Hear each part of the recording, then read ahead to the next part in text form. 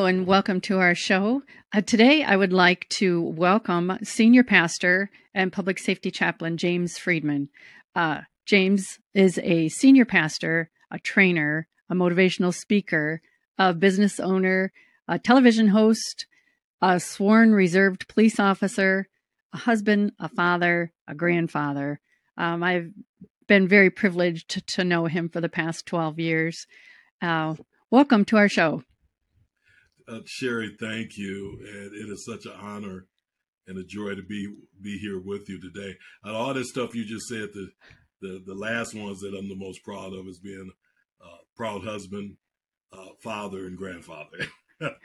I hear you. I hear you. That's always the greatest challenge and reward all rolled Yes, up into one.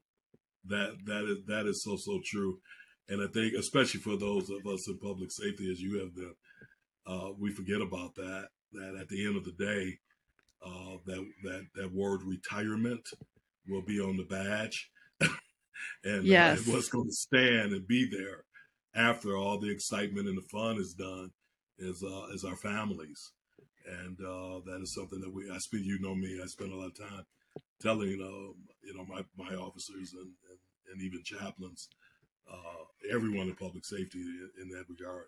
Spend time with the family and understand that that's stable, and they will always be there for you and with you. Right. Right. So to treat that relationship well. Treat it well, because that's the one that's going to last.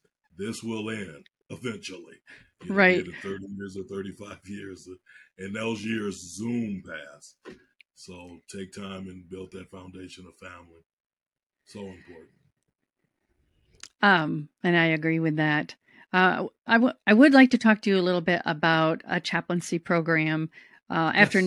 9/11, there was an increased need to establish chaplain programs because of the trauma and mental health and everything that the fire department EMS law went through in with those attacks. Um, the Yes. concept itself, though, has been around. Best I could find was since the early 1980s. My daughter likes to refer to those as the 19s. Yeah. Yeah. The Back in ancient the time. 19s, right, right. Can you tell us a little bit about how you establish a chaplaincy program in a public safety agency? Sure. And I'm glad for that question and for bringing up the history of the chaplaincy. And actually, Sherry, and for those that are viewing, the chaplaincy or the ideology behind the chaplaincy has been around since the fourth century. There Oh, was a time that wealthy families, very influential families, royal families, they would have their own minister that they would call chaplains, because of the ability of them to perform religious ceremonies and rituals and rites in what's called the chapel. So that was birthed out of that. Then it kind of morphed into the military.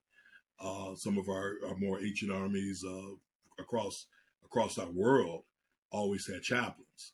So it's a fourth century wow. old position and field that unfortunately is just really coming to the forefront here in modern times. Now, you mentioned something that was very, very important, and I'm so glad you did. You did that.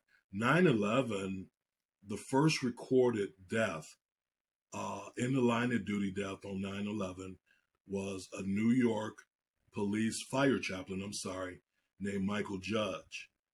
And he was the first recorded individual to die in the line of duty during 9/11 in New York.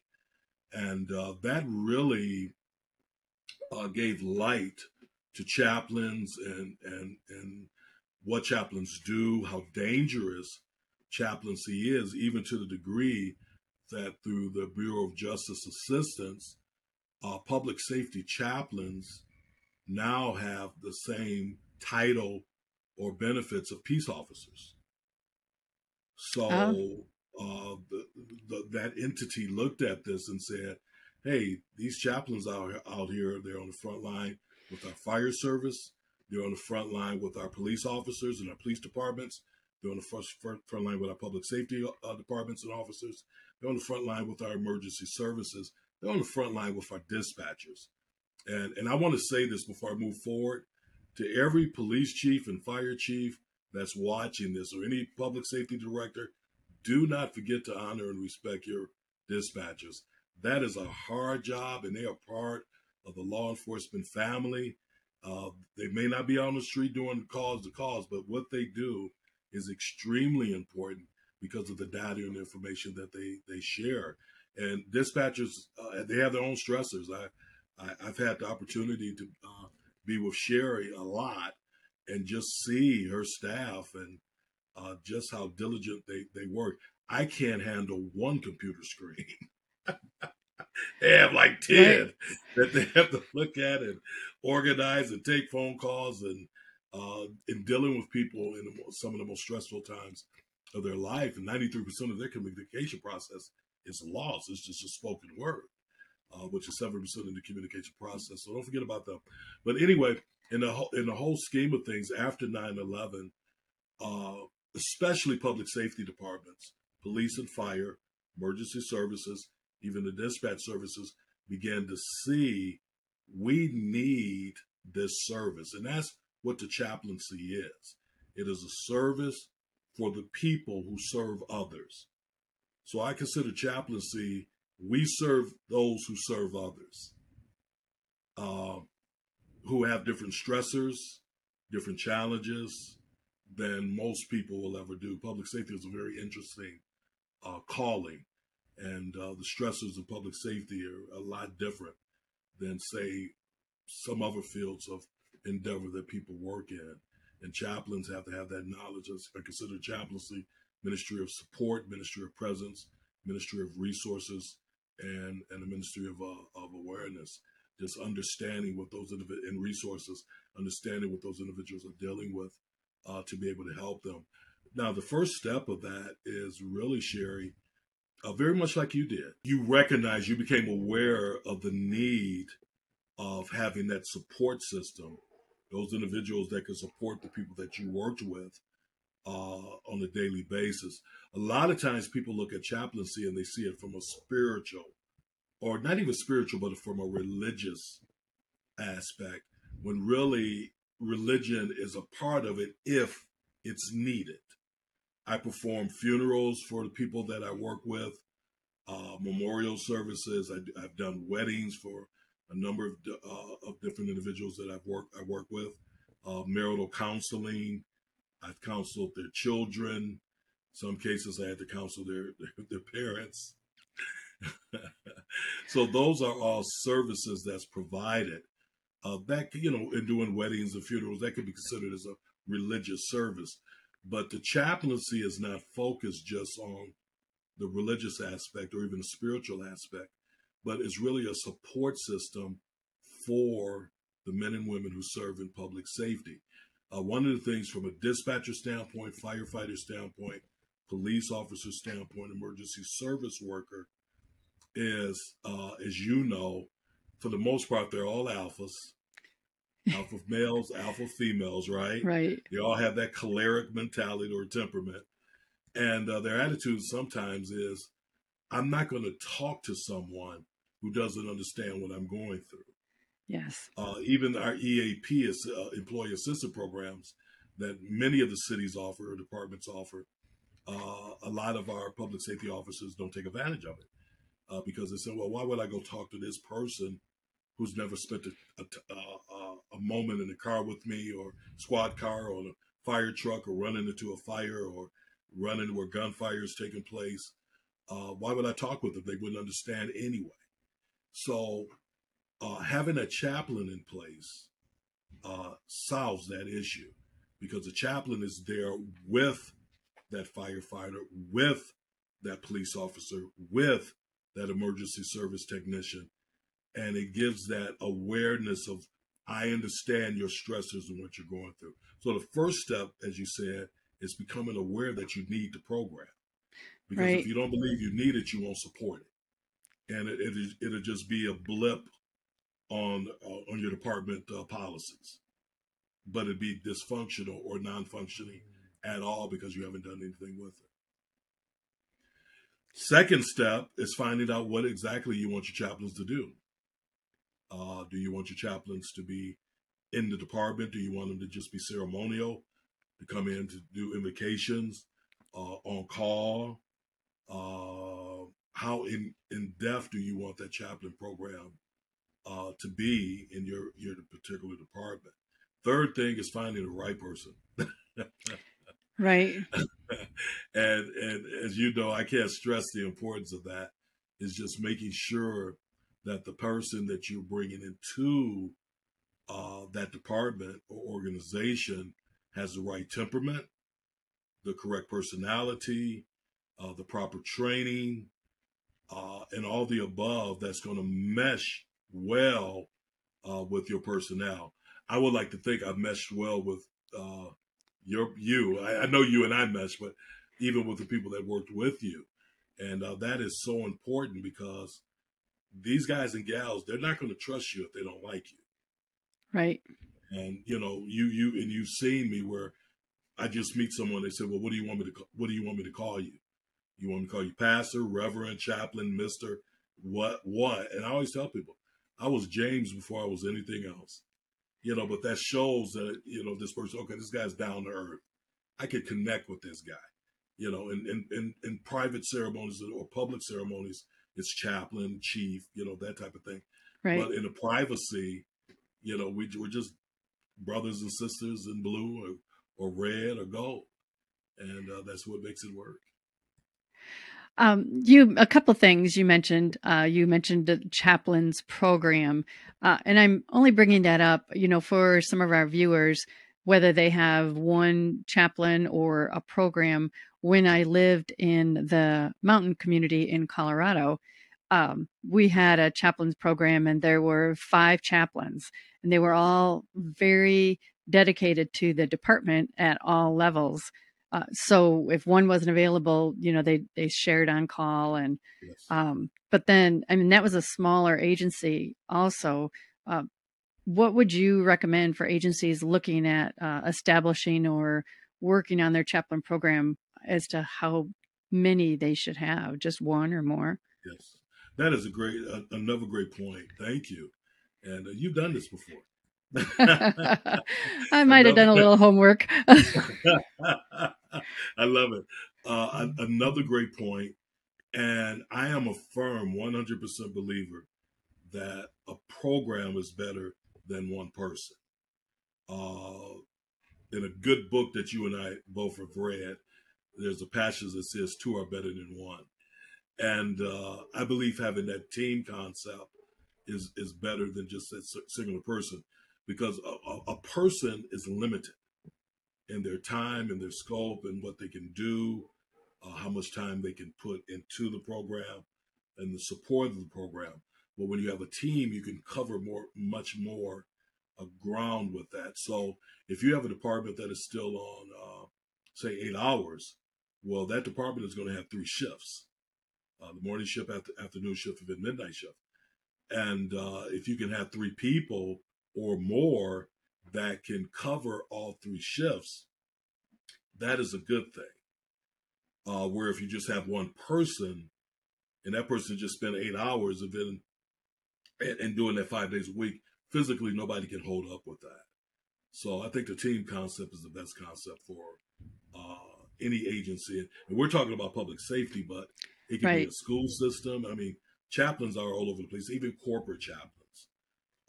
Fortune 500 companies have chaplains for their staff. So chaplaincy could be a part of any endeavor, not just public safety, but even in our schools or daycares. Uh, we have hospice chaplains and hospital chaplains and jail chaplains and prison chaplains and military chaplains. So it's just a whole gambit.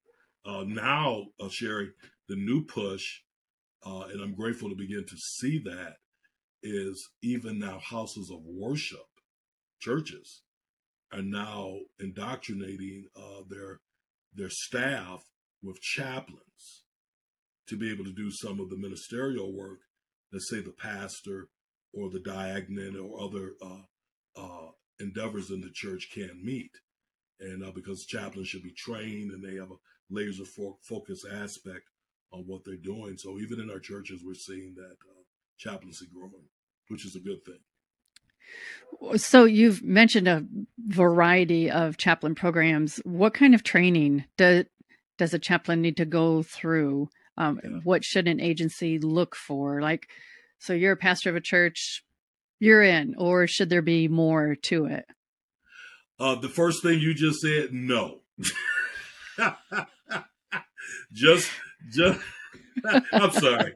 Just because a person, I, I know a lot of pastors and I wouldn't work with them, That's funny. so, and I'm one,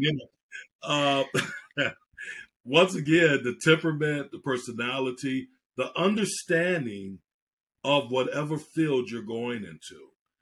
I've been a pastor going on 35 years. I've been in law enforcement 16. So I was in the pastorate ministry for 15 years before I became a police chaplain and a police reserve officer. So I was coming in totally blind with the culture and subculture of law enforcement. So just because someone is a pastor, they may not be a perfect fit for certain areas. So now that I put on the individual and tell the individual what is it that you want to do. I love law enforcement. If I wasn't a pastor, I'd be a full-time cop. There's, that. There's no I ifs, do. ands, or buts about it. If I was not, I'm a trainer and all of those things. So if I wasn't a pastor, I would be a full-time cop. So I love it. So it's not a hardship for me. So finding out where that individual fits first, and then now that's up to them to pursue that. Then they could get training because there's certain core elements that every chaplain has to have. Every chaplain has to have good interpersonal communication skills. Every chaplain has to have good interpersonal skills. They have to be people, right? They have to learn how to communicate. They have to learn how to maintain confidentiality. All of these different things. They may walk into situations that they may not be prepared for. So they have to have that strong resiliency. So those are normal aspects that a chaplain should have. However, being a police chaplain is different than being a fire chaplain. Fire service, those are family net organizations because they spend most of their time together. There's that team concept in the fire service, where in the police service, you may have one officer cars. So I spend 8 hours, 10 hours, 12 hours in the car by myself, driving around and doing law enforcement stuff. And we come together doing lunch or doing breakfast or doing dinner or in the parking lot of Tim Hortons. Being a chaplain in a PSAP or 911 service, emergency service operation may call for a different atmosphere, going into a prison or jail. So finding out where that person fits and then focusing that training in the area that they're looking for. But there's some common training aspects also, and just some of the things that I talked about. Understanding culture diversity, or as I like to call it, cultural awareness. Because as a chaplain, you're going to work with different people. Right. Understanding generationalism. Right now in our country, we have 5 different generations coexisting. As of 2024, we'll have 6 different generations that'll be coexisting together. Every generation has its own norms, mores, and customs, and traditions, the way they look at things, the way they perceive things. So that chaplain has to be abreast on that. Mental health, special needs. Chaplain needs to be abreast on those types of things. Trauma and crisis, post-traumatic stress disorder, critical incident stress disorder, CPR, first aid, death notifications, counseling. Sherry, you and I've talked about this in nauseum, but there's a lot of pastors who have never had one class in counseling, and that's a very important aspect of ministry. So It these are is. just it's just a few of the training aspects that chaplains need to have. Um, well, I'm going to drill down a little bit in some of that training that you talked about. mental health challenges, special needs. That's either we're paying more attention to it or it's increasing, the need for that.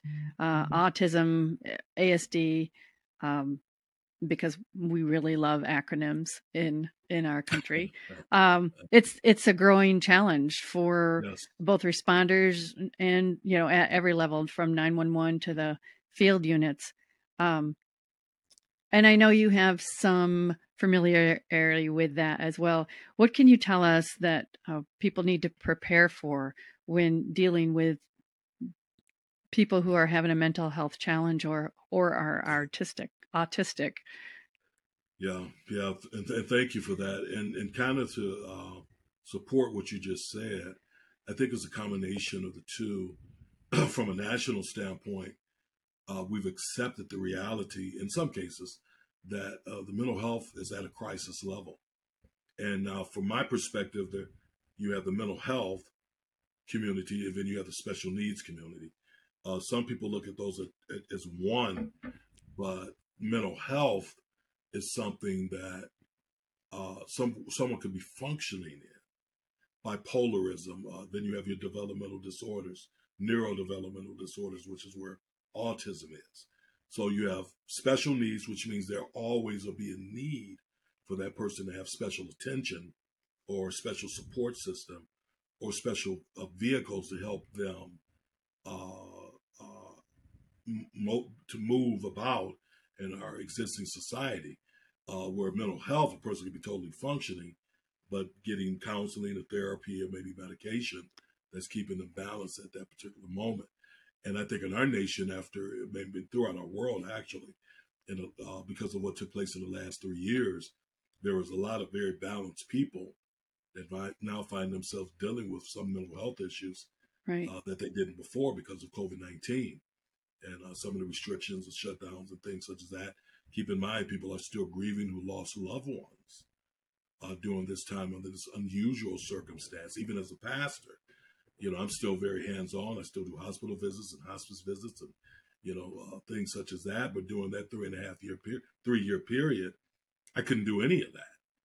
And I had several members of the church and other people in law enforcement, partners of mine who lost people, and they sort of died on their own Right. without family being around them. So you still have families and individuals that are still grieving.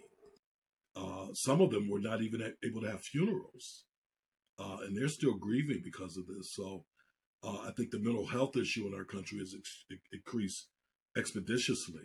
And now, when you look into the mental health special needs community, like autism, my second son, who's 39 and he'll be 40 at the end of December, he's extremely and severely autistic. He'll never be able to live independently. So, my mindset, as long as I'm alive, you'll have a place to stay. But then looking beyond that time, out of my 5 grandkids, my second grandson is severely autistic. So you look at my son; he was born in 1982. It was one in every 10,000 births, based on the statistics we had available, that fell in the autism spectrum. Right. As of 2018, the new stats was one in every 59. So we went from one in every 10,000 births that fell somewhere in the ASD spectrum to one in every 59 in 2018. Like So 5'9", not 5,900, right? no, five and nine. One Wow. in every 59 births, be it Asperger's or full blown autism. Now they could be on different levels, high level, low level, independent level, but still they have those diagnoses as being on ASD. And this is just one. This is just one. 2020, the statistic that we had from the Center CDC was that over 500,000 of these individuals who are dealing in the special needs community, namely autism, would be moving into the senior citizen area over 60, just from a national standpoint. So this is not a new problem. It's been around for a long time, or challenge. We've had a war on mental health to solve it. Right. and we ain't one, right? And and kind of what has happened, especially in our area, is that we've dumped the challenges of special needs and mental health on law enforcement. And we've kind of said to law enforcement, you handle this. Well, law enforcement is not set up to handle the special needs community or the mental health community. And I'm talking about from dispatching all the way to our prisons. They're not set up for this. And this is why this issue is still continuing to grow. And I appreciate the question because one of the things that we're beginning to see because of social media uh, and apparatuses such as this is we're beginning to see more and more negative interactions between the Yeah. mental health community and the special needs community and law enforcement or public safety as a whole, because everybody is just expecting fire, cops, dispatchers, and emergency services or the criminal justice system to handle this. And they can't. I mean, you Right. look in our state, right? In our state, one of the biggest mental health operations in this state are our county jails. Wayne County is the Wayne County Jail. It's the biggest mental health hospital in Wayne County. Macomb is the Macomb County Jail, biggest mental health hospital in Macomb County. I mean, whatever Oakland County, we could go to all the counties. Their jails, county jails, is where everybody just takes the mental health to, and that's the wrong place for them to be. And we're expecting from our correction officers to our deputies to our local police officers to our state police officers to our firefighters and to our emergency medical technicians and our dispatchers, we're expecting them to handle this. And that's not their job. Right. Their job is to serve and protect and enforce the law. And so we're dumping this on them when really it takes a group effort to deal with this particular issue. And that's by getting everybody on board, from the chaplains, our mental health communities, our county mental health organizations, our private organizations, other governmental organizations, to work along with law enforcement. The challenge is law enforcement in a lot of cases are the first responders, but really it's the dispatchers that are the first responders to a Right. lot of these individuals that's in crisis, right? So I mean, as long as they're in therapy or maybe get counseling or taking the meds, and it's easy for us to say, well, they need to just keep taking their medicine. But in some cases, the medicine is making it worse, or the side effects of the medicine is creating more problems than what the issue is. And so people just stop taking them. And then that's when they go into crisis mode or traumatic mode. And then those first responders are there on the scene trying to solve something that they're not trained to solve. And I'm a trainer, you know that. And I Yes. train law enforcement on mental health and autism, and all that's great. And it's necessary because public safety in general is going to be a part of that team that's going to be working with these individuals when they're in crisis or in trauma mode. But it can't just be dumped on them and say, okay, you solve the problem now. Because if that was the case, it would have been solved by now. Right. So you're really advocating mandatory training for Mandatory all public training, safety. yes, mandatory. And a lot of departments are doing that. Even at an academy level, we're beginning to see more and more training being offered to our cadets on mental health, special needs, how to communicate, how to handle those particular issues, and that's a good thing. However, even though the training should be mandatory and anyone in uniform should have to go through that training, it still has to be a team effort, because that dispatcher or that police officer or that firefighter or that emergency technician or that correction officer or deputy, they can de-escalate that situation because of their training if it's feasible. They can de-escalate that situation, but then the question is, what's next? What do we do next? Right. Because okay, we dealt with this individual, We de-escalated this situation, but what about tomorrow? What about next week? What about next month? In some cases, what about the afternoon or the midnight? Right. Does that make sense? Because Yes, we're running, absolutely. we're going to this, we're dealing with this person consistently, and every time is different. So having those resources, and this is where the partnership and the support team and the team concept comes into play. That officer gets that person. Maybe they find themselves, unfortunately, in jail. What's next? What resources and support apparatuses can we get so that individual can get the help that they need so that they don't find themselves having to interact with a law enforcement dispatcher, law enforcement officer, firefighter, or emergency medical technician again. So there might be some objection, and I don't know, on a responder side, like, well, I'm not a mental health counselor. I'm not. I'm just there to enforce the law. But what kind of things is the best way besides training? What's the best way for first responders to help those people? They may not Yeah. know what's going on with them. Even people with disorders such as MS.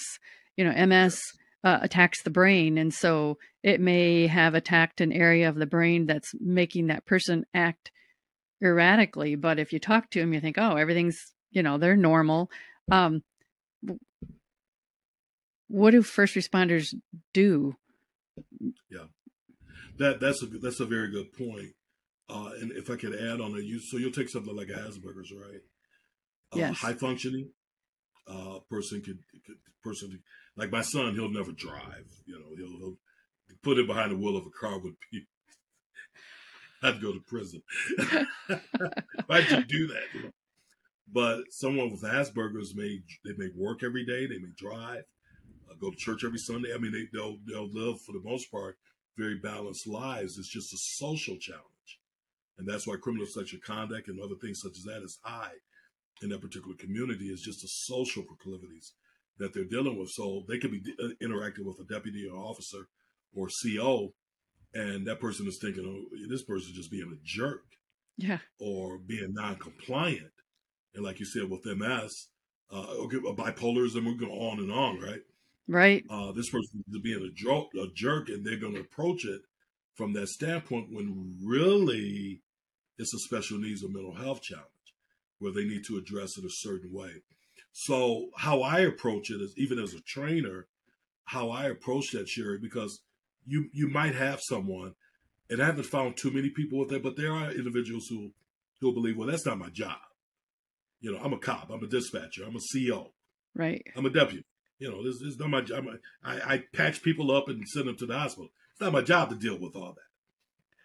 But the aspect or the way I come at it is, it's the same thing if you're dealing with every domestic violence situation is different. Every call, every traffic stop is different. Every health and welfare call is different.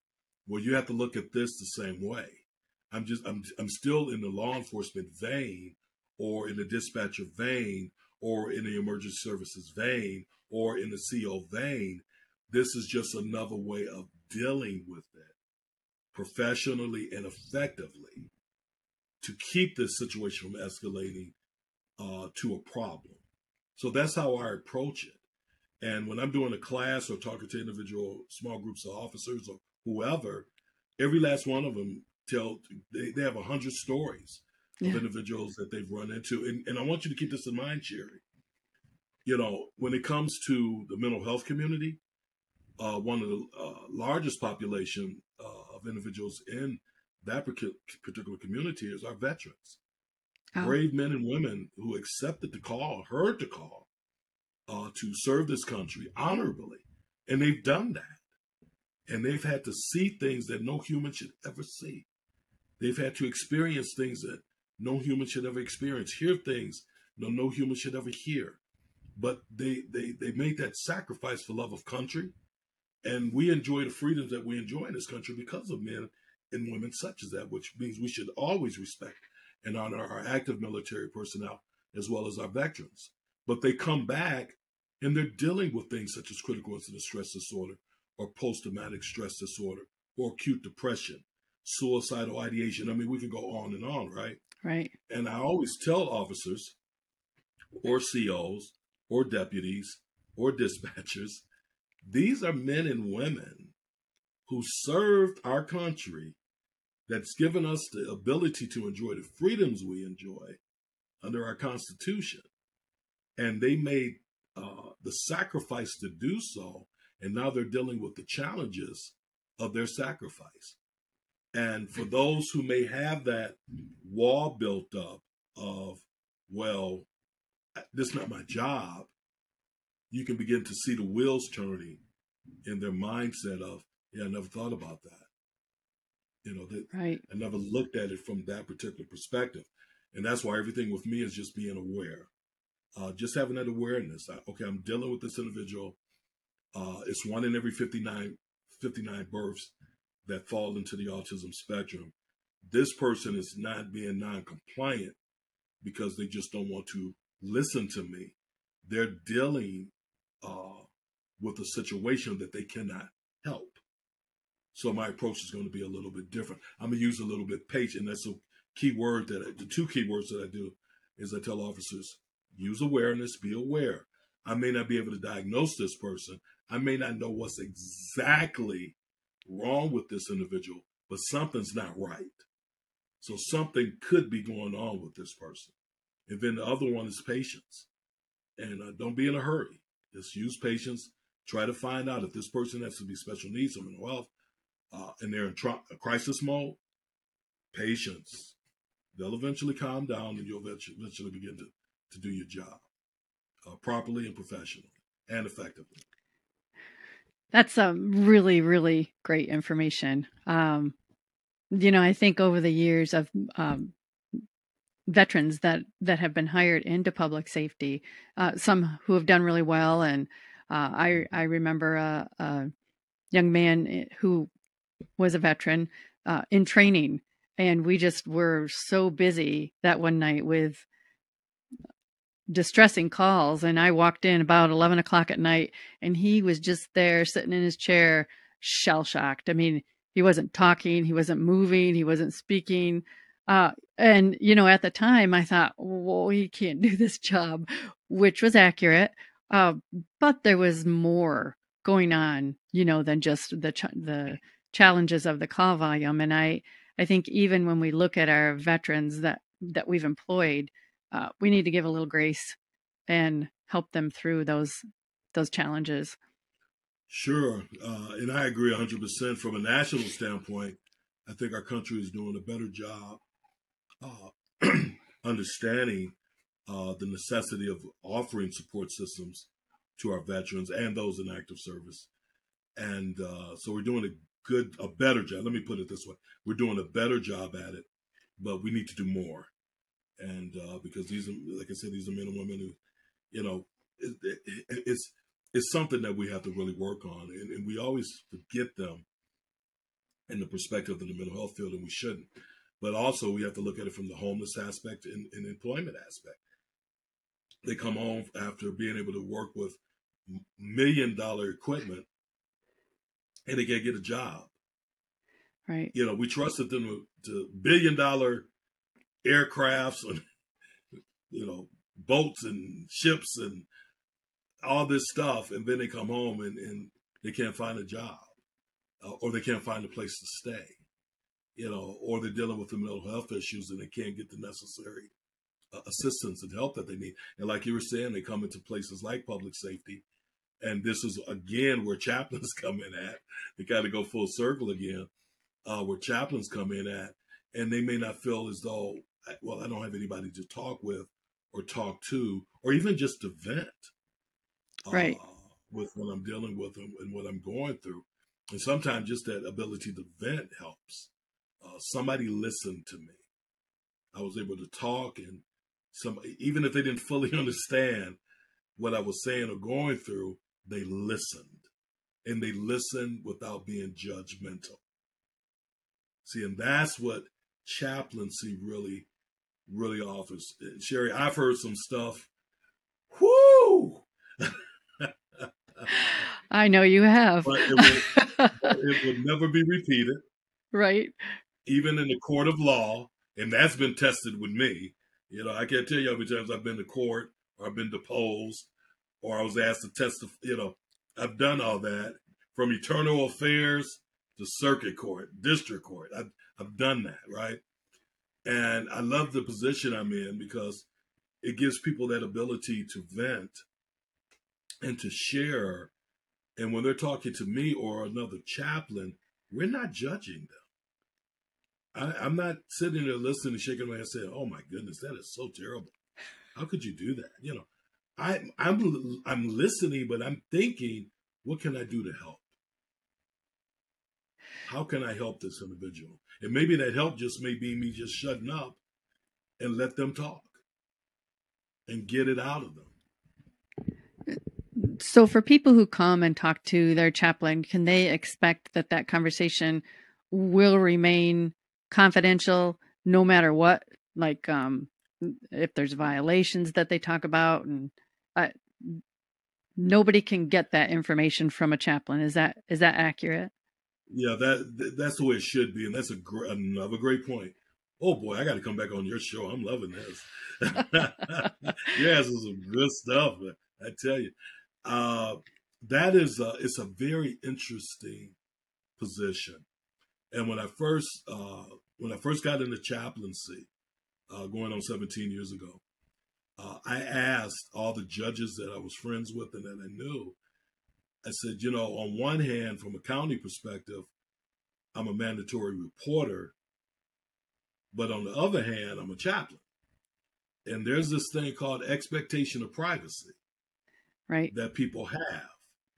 I said, so when people talk to me, they're talking to me with that understanding of expectation of privacy, that what they say to me is confidential. It will never be repeated at all, period. I said, and if me or any other chaplain ever breaches that, then we're done. right. Our chaplain career is done for whatever reason. So the judges I've talked to, I asked them, that's a dilemma that I need to know about, because nobody else is talking about it, and I want to know. Right. What are my legal options and the liabilities that I might have as a chaplain, for 4 different police departments and a fire department and a college, that Yes. if something is revealed to me and it falls kind of up under the mandatory reporting, what can I do? So I've out of the probably 10 different judges I talked to, you do realize I got 10 different answers, right? Probably yes. But the one common thread that was there was a disclosure or disclaimer to that individual. If I feel as though the conversation is going down that path, to disclaim to them, if you continue with this conversation, you might place me in position as a mandatory reporter. Okay. So I've learned to give that disclosure now, by the grace of Almighty God, and I'm so grateful. I've never been put in that position. And thus far, everything that has been told to me did not fall into the mandatory reporting aspect. So even when I'm on the stand in the courtroom, and be it a defense attorney or prosecuting attorney is asking me questions, and I think the longest I've been on stand was probably about an hour and a half. Wow. And with them constantly asking me the same question over and over and over again, just different ways. Yes. And for that time, I'm on the stand saying, I cannot divulge that information because it was told to me up under the expectation of privacy. And so I can't reveal that. I can't say that. I can't repeat it, because this person, and it doesn't matter if it's on the phone, text message, in my office, right, in the squad car, in the back of the department, Dunkin' Donuts, Tim Hortons, 7-Eleven over a donut and coffee. It doesn't matter how that comes. Facebook, it doesn't matter. Instant messaging, it doesn't matter how that information is shared with me, there's that expectation of privacy. And I that love is the, that. yeah, and Sherry, that is the one thing when I'm training chaplains, be it at my academy or my one-day class, and I have a lot of chaplains that I mentor, I have to get them to understand that this is one of the most important aspects of what you do, is that confidentiality. And I think all of us need that. I know I do. There's things that even as a pastor, or as a chaplain, or as a cop, as a trainer, a business owner, all those things, a father, grandfather, parent of an autistic adult, there may be times that I share things with my support team, right? And I don't ever want that revealed. Right. But it's such a blessing and such a help to be able to have that person to talk to. And I may end up talking to my support team maybe once every 3 years. But it's just a nice thing to know that I have that individual. And it's not a lot. It's, maybe 2 or 3 people that I trust enough to share that with and not hear it back. And without revealing anything that I know. So it's always that general, and it's always me, or the chaplains that talk with me, it's them, and not this person or that person or them people, right? So Right. they're never revealing anything that was told to them. I ain't asking. We're focusing on how are you doing? How are you handling that responsibility and that burden? Does that make sense? It does. It Because does. And if I go to somebody and I'm telling them, well, I had this person, John Smith, and John Smith told me this, and this. Well, I just breached confidentiality. right. Right. And So it can that's be why about. oh, sorry, go ahead. No, you go ahead, Sherry. I was going to say I'm a preacher. I can keep talking. That's one of the things I really like about chaplain programs is I'm sure, well, I believe we've even talked about peer-to-peer support teams that are coming, Yes. alongside their coworkers, and how much I was excited to be able to do that, only to find out that, well, I'm a boss and I can't come alongside. Well, I could now, but I couldn't come alongside anybody because if they told me about a policy violation or something that was questionable, I'd be stuck. But the chaplain program is so great because people can come along and tell you about a policy violation, and as long as it doesn't breach that mandatory report, you're good. You're not going to have to repeat that. And I like that. I like that for our staff. They should be able to have somebody, to talk to. Yeah, because sometimes it's the director they want to talk about. Oh, right.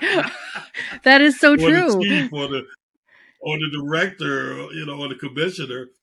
And it's always awkward. But like I tell people, they need to have that. And then the directors and the chiefs and the commissioners or the president of the organization, they need to have that too. Everyone needs to have that vehicle that they can vent or dump the stuff that they're internalizing so that they can continue to be functioning. Because Sherry, pressure, and to everyone that's listening and watching, pressure is coming out anyway. Yes. It doesn't matter if you want it to or not. You build up enough pressure, stresses in your life, you're either going to release it on your own and let it out, or you're going to have what we call an explosion. Right. Because pressure is coming out one way or the other. So if it's going to happen anyway, you have to make the determination and the decision, am I going to release this on my own? Am I going to have that person that I talk to and talk with? And if it's not a chaplain, it's a counselor or a therapist, that I can dump on and release this stuff that's in me and still remain functioning? Or do I wait till it builds up to the point where it just explodes? And that's why you have road rage. We have road rage. You have domestic violence issues. You have people who love each other and they have unresolved issues and they won't talk about it. They won't let it out. And it just keeps building up to one person just explodes. And now you got a domestic violence issue. It happens every day. It Yes. happens every day. So that's where chaplains come in, and having that individual that you can talk with and talk to, non-judgmental, number one, and knowing that it'll never be repeated again. And I love that. Me too. And I just want to tell you how blessed we are to be able to have you here today with us. And I'm just so grateful for your ministry and your friendship all these years. And I hope our viewers were able to gather some great information today. Is there any last piece of information you want to pass on to our viewers? Well, thank you. And I feel the same way. You know, I love you. So I feel the same way. And I appreciate you so much and our friendship and opportunities and just the whole sphere of our relationship has just been such a blessing. And I'm grateful to the Lord because of it. But to the viewing audience, listening audience, some of you that's out there, and you may have a chaplain heart, you may want to serve, but you don't feel called to serve as, say, a quote unquote minister or preacher, and that's okay. That's just one aspect of servitude, servant leadership. And you may feel like you have that calling of chaplain.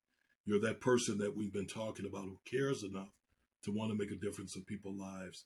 And if that's the case, we want you to know that we're here to help you to be able to achieve that. You also might be the person who is on the other side who might need a chaplain or need that person to talk to. And I want you to know and be encouraged that there are people who care. Even if they don't know you, they care. And they're willing to help you and assist you with whatever it is that you may be dealing with of going through. So, Sherry, I don't know if I could give out any information or anything, if that's something that you guys allow, but You can. Yes, you what can I'll give do out is just give information. my website. If you're interested in being a chaplain, we need more. We need more chaplains, more servant people with servant hearts that's willing to serve others. And if that's the case, we have two chaplain academies that we run at Macomb Community College. We would love to take you through those academies to teach you what you need to know. You can reach me at www.jamesafriedman.com. Once again, that's www.jamesafriedman. Friedman is spelled FRIEDMAN.com. And we would love to discuss that with you and help you in your further career. And just to ask you one more question, for people who are not in Macomb County or your state, are there other programs that you could maybe help lead them to if that's something they're interested in? Okay. Yes, Great. definitely. Great. And Sherry, just to you and your group, I just want to say thank you for what you guys are doing, getting this kind of information out, sharing this type of information. And people don't really understand how important what you're doing is, reaching the multitudes of individuals through this wonderful podcast that you're reaching, and giving this really important information out to those who may need it. So God bless you guys, and thank you for the work you do too. Thank you very much for joining us today. Thank you. Have a good day. Okay, do the same now.